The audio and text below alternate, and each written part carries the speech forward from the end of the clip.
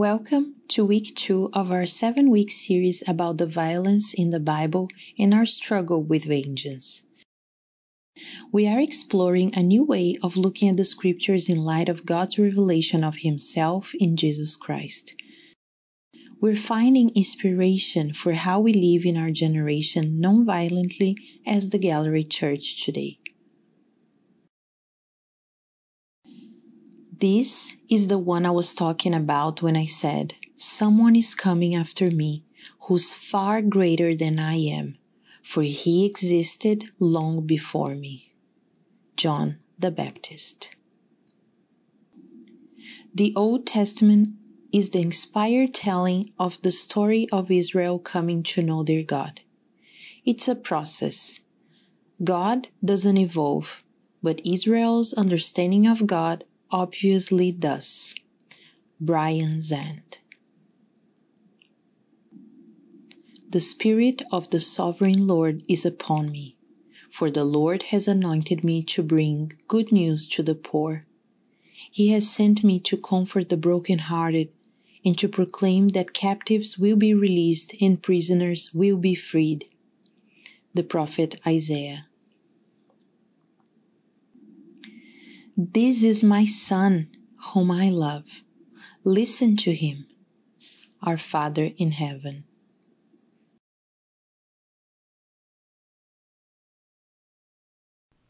All right, Gallery Church, we are on part 2 of a sermon that I started last week, a teaching that we started last week entitled Sinners in the Arms of a Loving God. Today is part 2 of that. Last week we asked the question, is this true? Is the sermon of Jonathan Edwards that God is angry with us, that he's holding us over a fire, so to speak, and just can't wait to drop us in? So today, if you're following along in the notes, you'll notice that part 2 is labeled Jesus, Moses, and Elijah.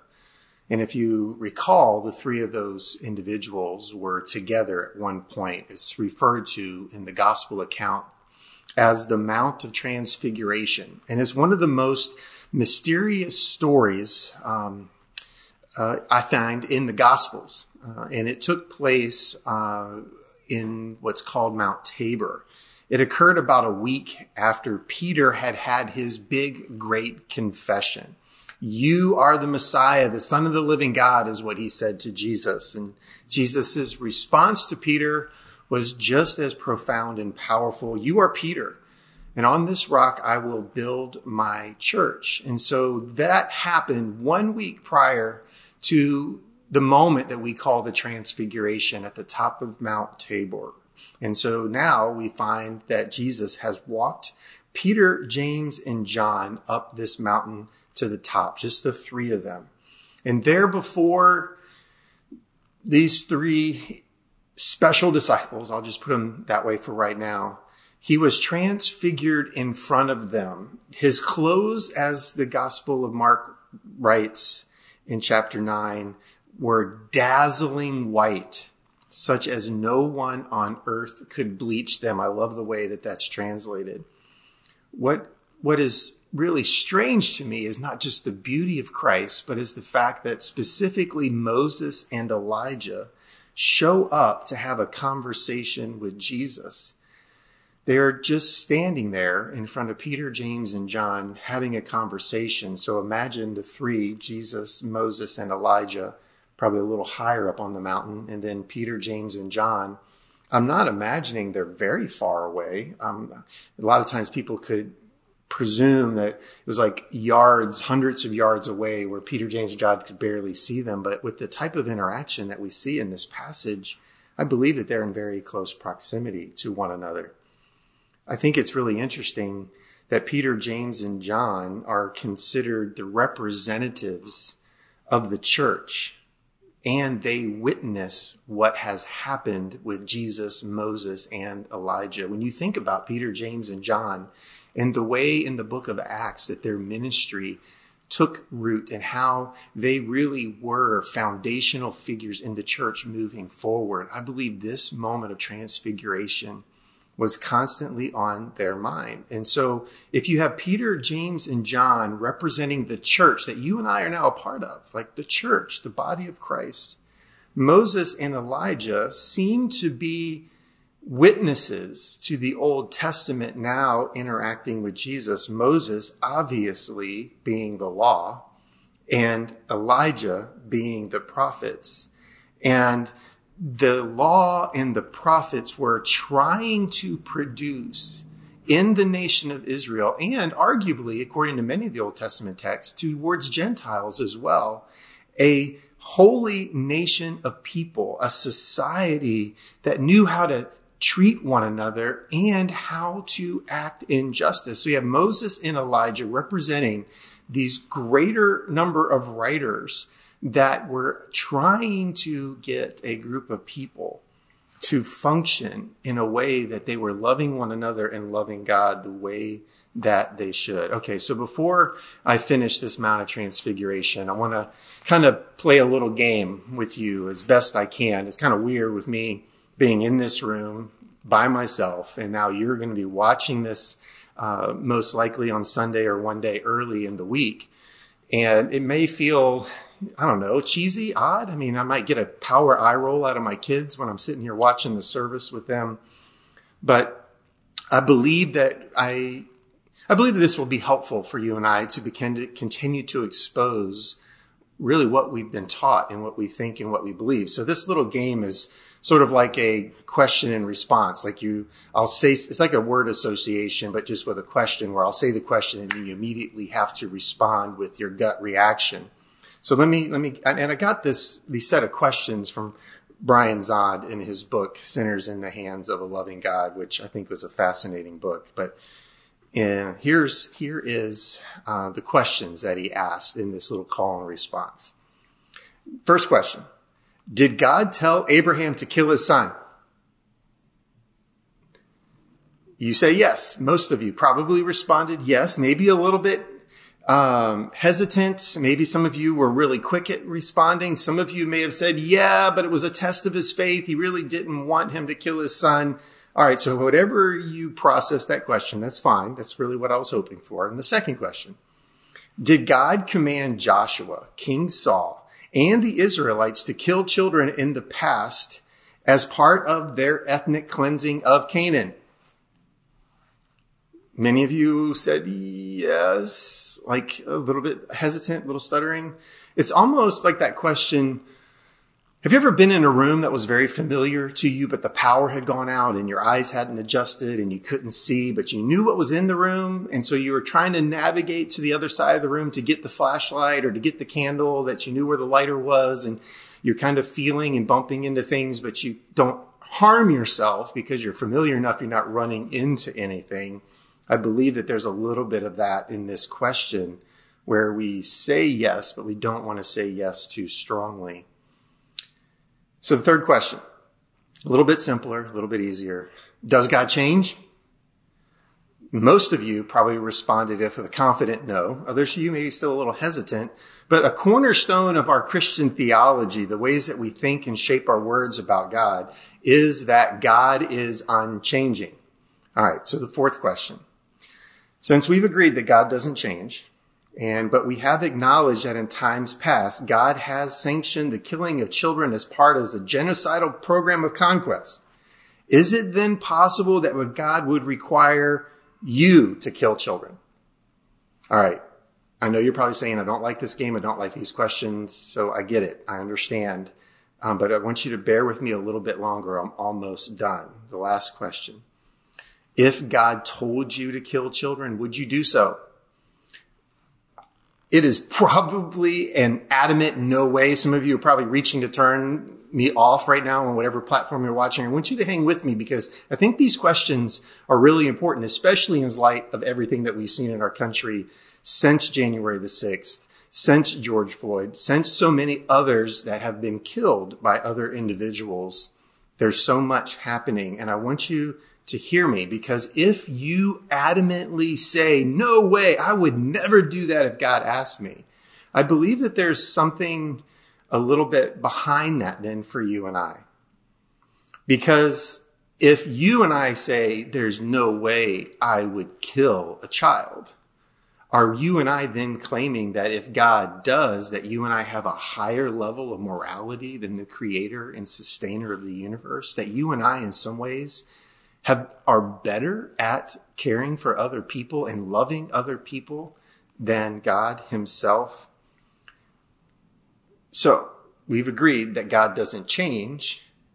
So there's obviously something going on here. So I believe there's 4 possibilities of things that we've been taught, things that have been implied in the ways that we address the Bible or that we interact, or the ways that we've seen this type of thinking become a part of us.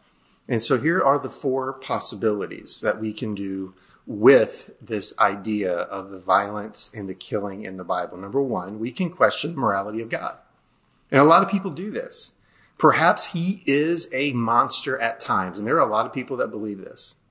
And the second thing is we can question the unchanging nature of God. Maybe he does change, is what some people might believe. And I've had conversations with people that actually do believe that God has changed. Or the third thing is we can question how we read the scriptures. And could it be that we need to learn to read the Bible in a different way? Or the fourth, which is what a lot of people have done. And I think it's part of the reason why we're in the situation that we are in right now, especially in our country.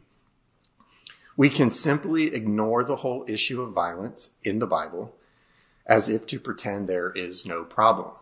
Now, I would say that people could accuse me of that because in the last 13 years here in Baltimore, I haven't spoken on evil and violence since that first year in 2008 when we did a series about evil and injustice. And so it has been a long time since I've done a talk about violence, even though we've talked through the Gospels and there's been moments of it being implied. So out of these 4 options, I really think only 3 are really valid because that fourth one is really not an option. Ignoring something is never a good choice. So we have the 3 options. We are left with either questioning God's morality, questioning his unchanging nature, or questioning how we read the Bible. So for me, the first 2 are not reasonable. I do not think that we have the ability to question God's morality, and I don't think God is changing. So I have shaped this entire first series, with the help of Pastor Bill and Aida, to prove the point that I think option 3 is our only option. I can't make myself believe that God is a monster or that God changes. So my first point for us today, picking off of where we left off last week, is this true? And me answering it emphatically, God is love. This is not true. Here's my first point. It should be on the slide for you. I can accept that our understanding of God is in the process of growth and change and mutation. This is what I think we need to understand. My understanding is in the process of growth, change, and mutation. So a more simpler way of me saying this is something is changing, but it is not God. And I would almost love for it to feel like a little bit more like that coming at us. Something has changed, but it is definitely not God. So let me give you an illustration of how I think even the creation has shared this with us. We call it the sunrise. Is the sun moving? No, the blue-green ball that we call Earth that we live on is actually the object moving. The sun is fixed. But for centuries, if not millennia, people thought that the sun was what was moving because of the way it goes through our sky. But the revelation is that the sun is still and we are moving. And the revelation for you and I is that it might appear that God is changing. It might appear that God is moving, but that is not possible. Something else must be going on. And that's what this series is about. Something else must be going on if you and I think that God is angry and approves of genocide and killing. So we have, in my opinion, only the third option. We have no choice but to revisit how we understand the scriptures and most importantly, the Old Testament. And I believe even how Jesus used the Old Testament could be a way for us to figure out how we find truth. So Here's the next thing. It starts with you and I. It starts with us asserting the fact that it is Jesus who is the true Word of God. I know we've heard a lot of things said from pulpits and in writing and the phrase that rolls off of our lips. And when people in the United States hear somebody say the Word of God, the majority of people most likely think of the Bible, but the true Word of God is Jesus. It isn't something new. This isn't something profound that I have recently discovered. It's not something that I feel like is a modern day breakthrough. There have been theologians and pastors ever since Jesus left, Peter, James, and John included, that have been telling people that Jesus is the Word of God, the incarnate of God. Christian theology, this understanding, like there are confessions that the church have been making about Jesus, that he is the Logos, the divine logic that of God that has been made flesh, like he became flesh and dwelt among us. That was the theme of the Gospel of John, which we spent over an entire year working through. John insisted that Jesus was the incarnation of God. John insisted that Jesus shows us what God looks like. Jesus, not the scriptures, is the perfect revelation of God. And you and I have to get that into our thinking, or else we will be discouraged or in error if we elevate Jesus to a different place. Let me compare this to a unique relationship in the Bible. The relationship is between John the Baptist and Jesus Christ. In John chapter 1, verses 6 through 9, and then I'm going to jump to verse 15, it says this: God sent a man, John the Baptist, to tell about the light so that everyone might believe because of his testimony. John himself was not the light. He was simply a witness to tell about the light. The one who is the true light, who gives light to everyone, was coming into the world. Now jump to verse 15. John testified about him when he shouted to the crowds, "This is the one I was talking about when I said, 'Someone is coming after me who is far greater than I am, for he existed long before me.'" This is John the Baptist's words. John the Baptist was admitting that he was sent by God, but John was not God. John bore witness to the real Word, the true Word, but John was not the Word. John was inspired by God to do the ministry that he was doing, but John was not God incarnate. And I believe understanding the relationship between John the Baptist and Jesus will help you and I understand the relationship between the Bible and our Lord and Savior, Jesus Christ. The point of it is this, is the Bible is sent by God and inspired by God, but the Bible is not God. It is the Holy Trinity, Father, Son, Holy Spirit, not Father, Son, Holy Bible. John the Baptist and the Bible play similar roles in the revelation of the eternal truth about Jesus Christ. So let me just take those verses in John chapter 1 and change them up just a little bit so that maybe you can begin to hear and maybe see a little bit more. So this is how it would then read if it was comparing the Bible and Jesus Christ. There was a book sent from God whose name was the Scripture. It came to witness to the light so that all might believe through it. And I know that there are theologians and even some of you that this might be it might make you feel a little uncomfortable right now. And I don't believe that this is lowering our view of Scripture, but this is increasing our view of Jesus Christ. Because if there is something that can show us the true character of God, it is Jesus Christ. So then what do we then do with the Old Testament in particular? I believe that Brian Zahnd said is really fantastic, and there's a quote on the screen for you. The Old Testament is the inspired telling of the story of Israel coming to know their God. It's a process. God doesn't evolve, but Israel's understanding of God obviously does. I love that. It seems obvious that To me, it seems obvious that we should accept that Israel was in the process of receiving the full revelation of Yahweh. But there were some unavoidable assumptions that the nation of Israel made. So many moments where they weren't seeking the Lord, or they heard God say something, but yet they made some assumptions and added to what God said. And if we're not careful, we will find that we are going to do the same thing.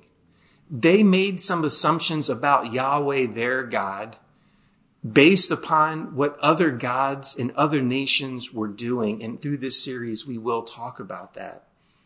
These assumptions, I believe, are inevitable for Israel, were inevitable for Israel. And I believe they're inevitable for us, but it doesn't change the fact that it is wrong. When you and I think that God is angry and God desires to kill, that God desires to steal something from somebody by taking what is theirs, we need to be careful, because I think we might be being led astray. Because even Jesus himself said that there's another one in this world that has come to steal, kill, and destroy. But that is not the characteristic of our Father in heaven. And when you read the Sermon on the Mount and you compare it to the conquest of Joshua, which is where we're headed, you and I will find that something obviously was different between the Torah and the Sermon on the Mount. So here, this is key. What has changed is not God, but the degree to which humanity has attained an understanding of the true nature of God. So let me begin with this. The Bible, specifically the Old Testament, is not the perfect revelation of God, but Jesus is. The Bible does, and specifically in the Old Testament, infallibly and inerrantly is pointing us to Jesus Christ, just like John the Baptist did. But once we realize that Jesus is the perfect image of the living God, we are forever prohibited from using the Old Testament to justify our violence. James Wilson wrote a moving book called The Earth Shall Weep, A History of Native America. And in that book, he wrote about the 1637 English colonial leadership in Connecticut, where they launched an aggressive campaign against the Poquet tribe for the sole purpose of acquiring their cultivated land.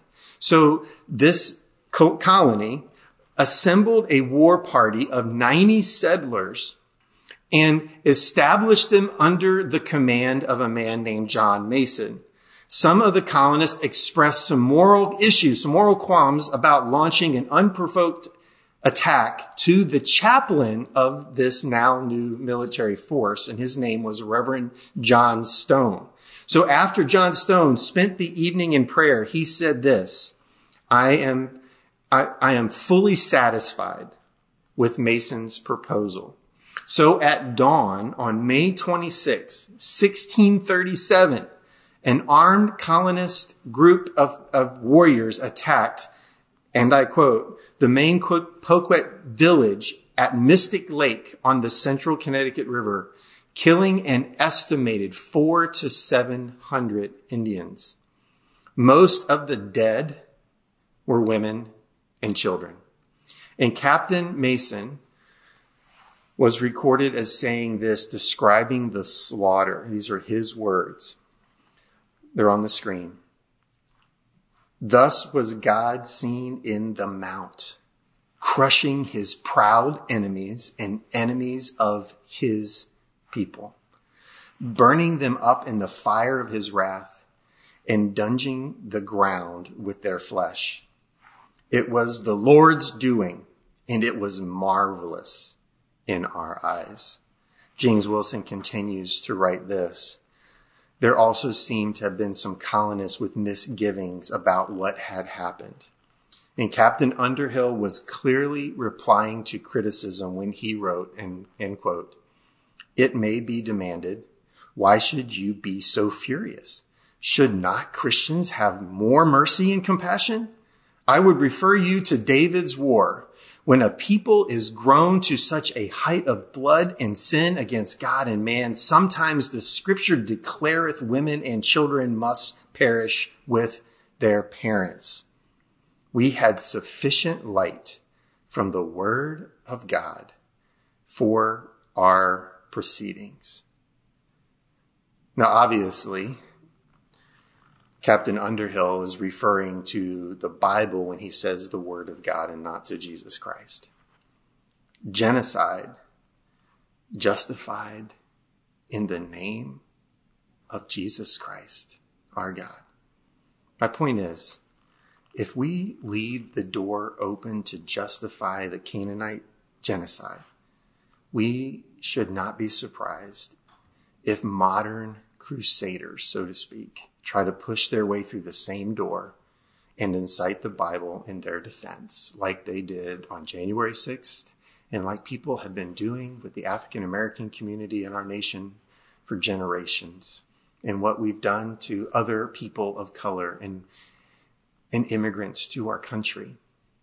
If we're not careful, we will use the Old Testament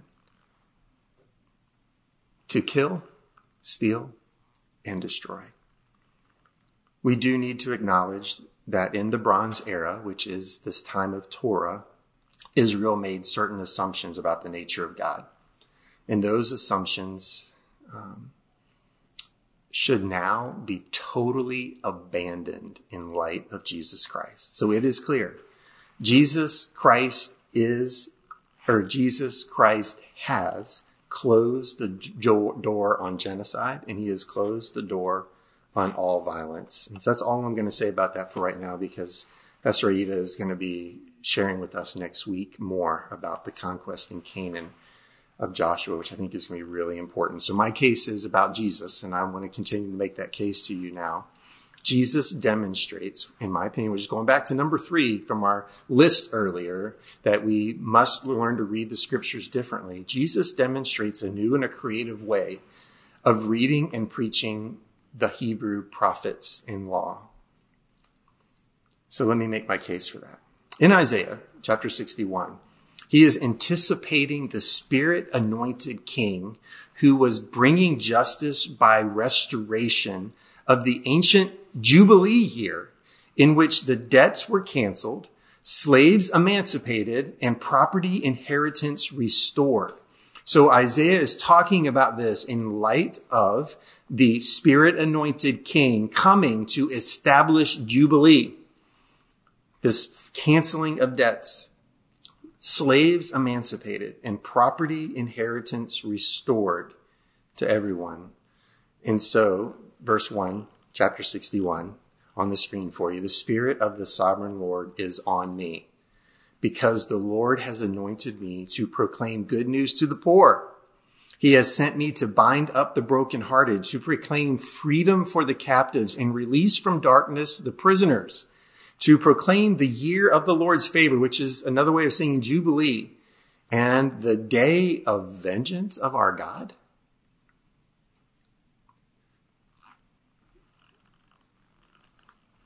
The Hebrew people were longing for peace. They were longing for justice. They were longing for restoration. But it was accompanied with a strong desire for revenge and retaliation. Even here, Isaiah chapter 61, verses 1 and 2.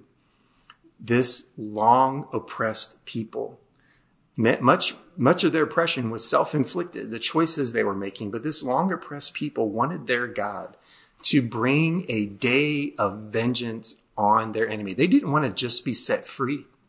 They didn't want debts to just be canceled. They didn't want to just get their land back. They wanted vengeance on their enemies. But retaliatory vengeance is not the only way that you and I can see the Old Testament and the Old Testament's view of the oppressive nations that were oppressing Israel. We refer to them as Gentiles in the New Testament, Jew and Gentile. So anybody other than a Jew was a Gentile. And Gentiles were all throughout the Old Testament. The story of Israel bumping up against different Gentile nations, different named nations. But there are 2 particular stories that I think undermine the vengeful thinking that Isaiah just spoke in Isaiah 61, too. These subtexts kind of subvert this retaliatory heart of God towards Israel's enemy. One of those such stories is found in 1 Kings chapter 17. The story is about the widow Zarephath. And she's introduced. And during her life, God had used a prophet Elijah to cause a famine for 3 years across the globe. And so during the famine, God sent Elijah to Sidon, which is a Gentile nation, where this Gentile woman is given a miraculous jar of flour and oil that never goes empty. And she never runs out, and her and her family survive. This Gentile widow survives the famine through a miracle given by a Jewish prophet to a Gentile woman. This isn't just, I think, a nice story about God's supernatural provision. I believe it is a subversive text that revealed to the nation of Israel how God had a love for their enemies. More about that in a minute. So the second example is 2 Kings chapter 5. Now we've moved on from Elijah, and we're now with Elisha, his successor, who heals a Gentile man named Naaman of leprosy. But Naaman wasn't just any old Gentile. He was the general of the dreaded Syrian army, which was an oppressive Gentile nation to the nation of Israel. The story was so skillfully told in 2 Kings chapter 5 that the Jewish reader is seduced into rooting for this Syrian general to be healed. They can't help but to be happy when they read this story about how Elisha healed him. In both of these stories, Gentiles are made human. And there's a sympathetic aspect of these figures. Instead of thinking that Gentiles deserve to be punished by divine orchestrated famine, or the reader here is encouraged to rejoice that this woman and her family are going to be fed through the course of the famine. Instead of this general getting leprosy and being punished for being the leader of an oppressive Gentile nation, they are finding themselves feeling a sense of, we need this man to be healed. They're getting excited that Naaman's story and the way Elisha heals this man, there is a rejoicing in the kindness of God towards one of their mortal enemies. I believe these two stories have a powerful, subversive teaching in the Old Testament that is meant to shine brightly through the many places of darkness where it looked like vengeance was at the heart of God. So what really is an enemy? Let me just give you what I feel like is just a brief example for you and I, or a brief definition, not really an example, a brief definition, because we will be talking about that more. I believe, according to this widow and this general, an enemy is someone whose story you haven't heard. These two characters, Naaman and Zarephath, I think meant a lot to Jesus. And let me make my case for why I believe this is true. In his gospel, Luke tells us that Jesus had been baptized by John in the Jordan and completed a 40-day prayer and fasting in the wilderness and has returned to Galilee to begin his ministry. And so after teaching in and around the Galilee in these villages throughout that area, Jesus finally returned to Nazareth, and it's on a Sabbath in his hometown. So on that Sabbath, he went to the synagogue and was invited to read from the scriptures. And I want to ask us, what did he read?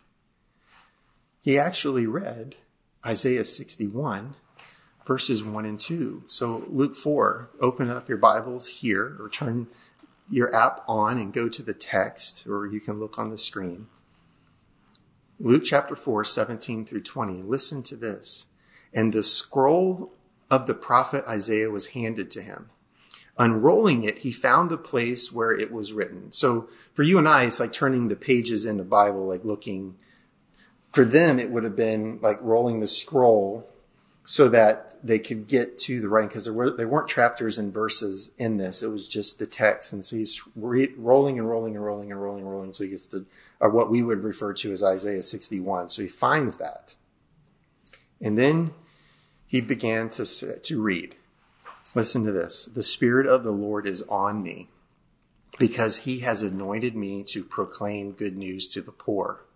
He has sent me to the blind, to set the oppressed free, to proclaim the year of the Lord's favor. Then he rolled up the scroll and gave it back to the attendant and sat down. And then it says, the eyes of everyone in the synagogue were fastened on him. So did you catch what happened here in this reading? Did you see what Jesus did? Jesus stopped mid-sentence and rolled up the scroll.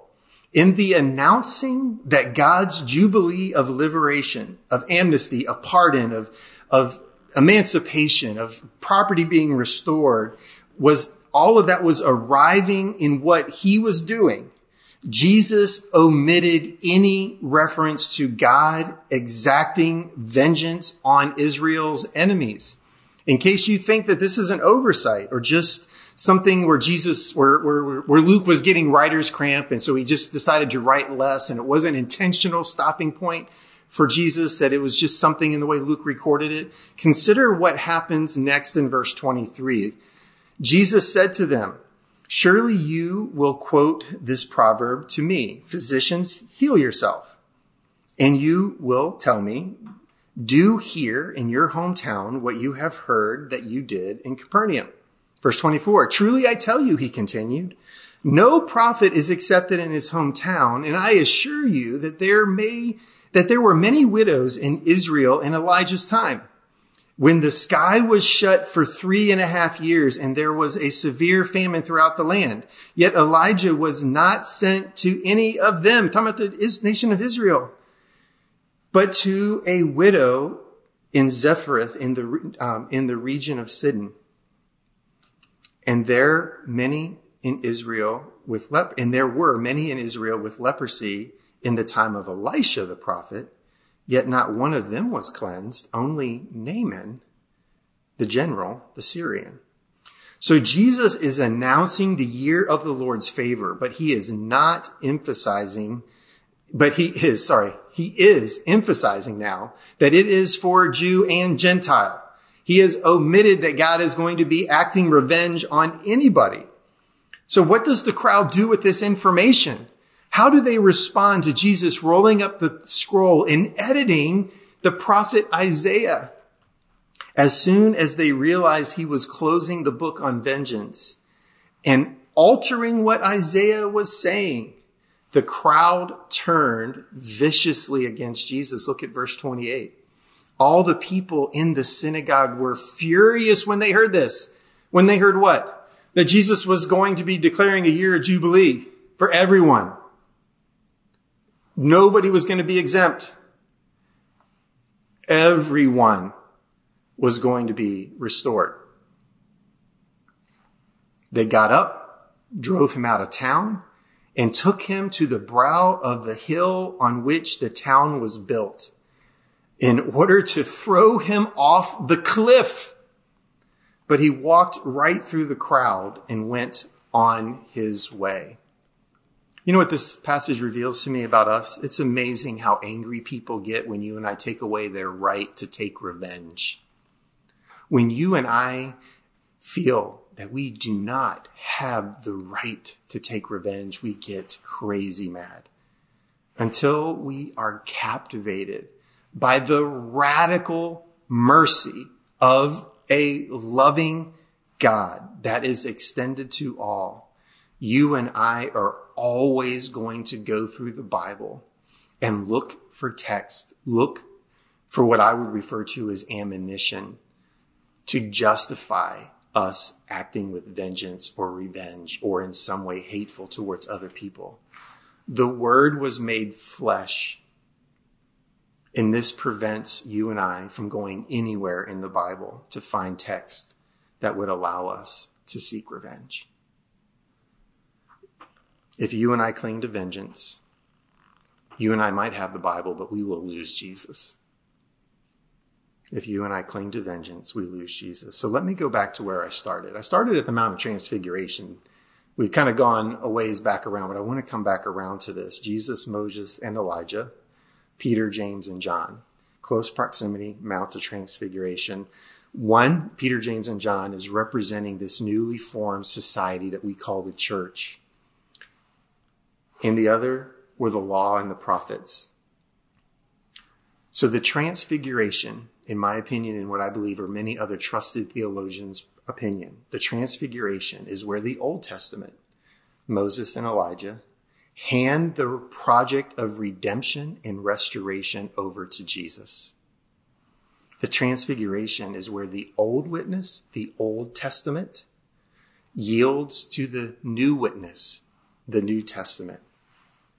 But how many times in the Bible do we say, but Peter put his foot in his mouth, but Peter reached for a sword, but Peter didn't understand, Peter got rebuked by Jesus, but Peter.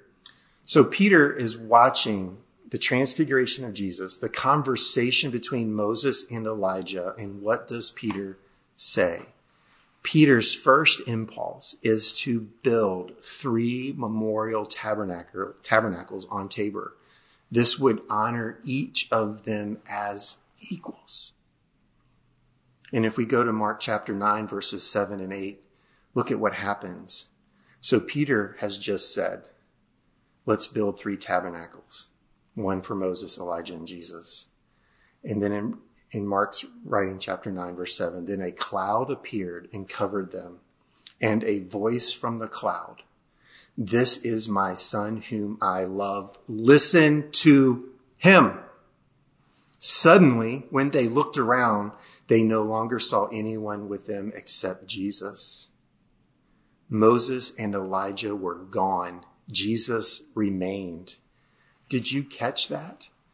Peter's statement about building 3 tabernacles wasn't answered by Jesus. It was answered by the Father in heaven.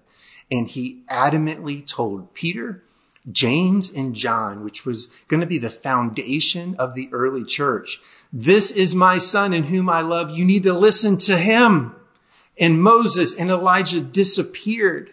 So Jesus had a way of using the Old Testament to teach that God was a God who loved both Jew and Gentile, that he wanted Jubilee declared for all of his creation.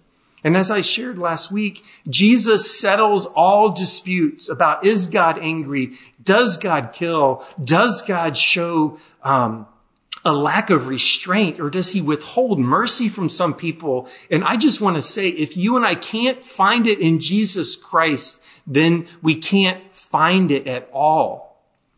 Jesus settles all disputes. Jesus is the full image of God. Jesus is how God has always been from the creation of the world until this day, and then every day until Christ returns.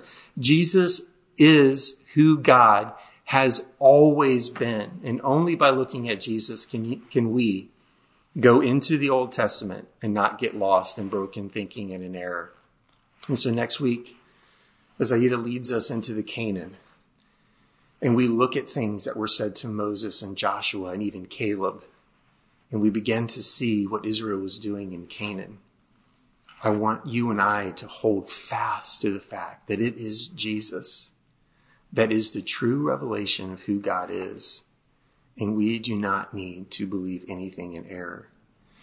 I desire for myself as a pastor and a teacher, and for you as the people that I'm responsible to shepherd and care for, to be better stewards of God's will and God's ways in our generation, because people are watching us, the choices that we make, our spouses, our children, our neighbors.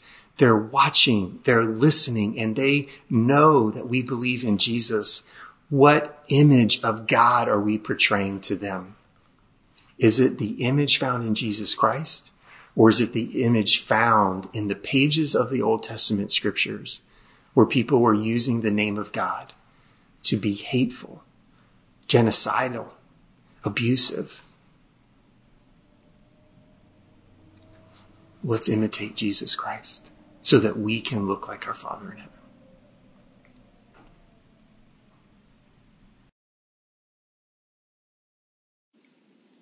We want to invite you to respond to the Word of God that we just received.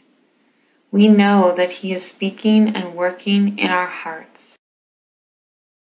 Do you struggle with the desire to take revenge? What is the Holy Spirit saying to you?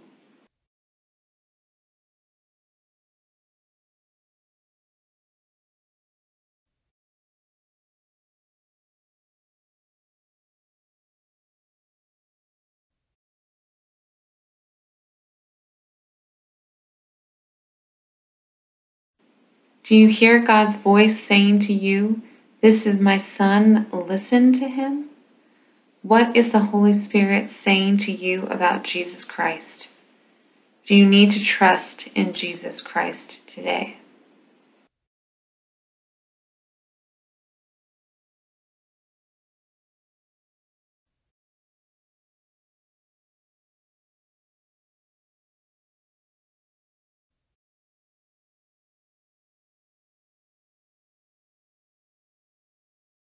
Jesus is what God looks like.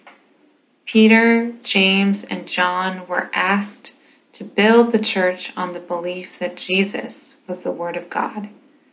We are also asked to build the church. Ask the Holy Spirit to minister to you now and help you let go of anything that is keeping you from seeing God's love and joining into that work of building the church.